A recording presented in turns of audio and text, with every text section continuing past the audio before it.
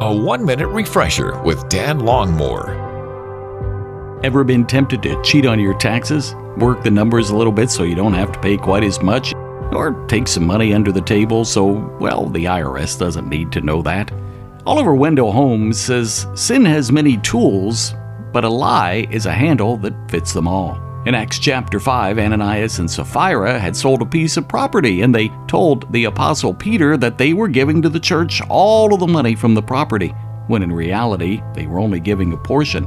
Severe judgment came upon them, not because they didn't give all of the money, but because they had lied to the Holy Spirit. Peter said Satan has so entered your hearts that you would use this deceptive practice. That story made me think about, how are we in our giving? Do we give with integrity? Not just with our finances, but with our promises to spend time with others. Or when we say to somebody, "I'll pray for you," do we then really take time somewhere in the coming day to pray for that person?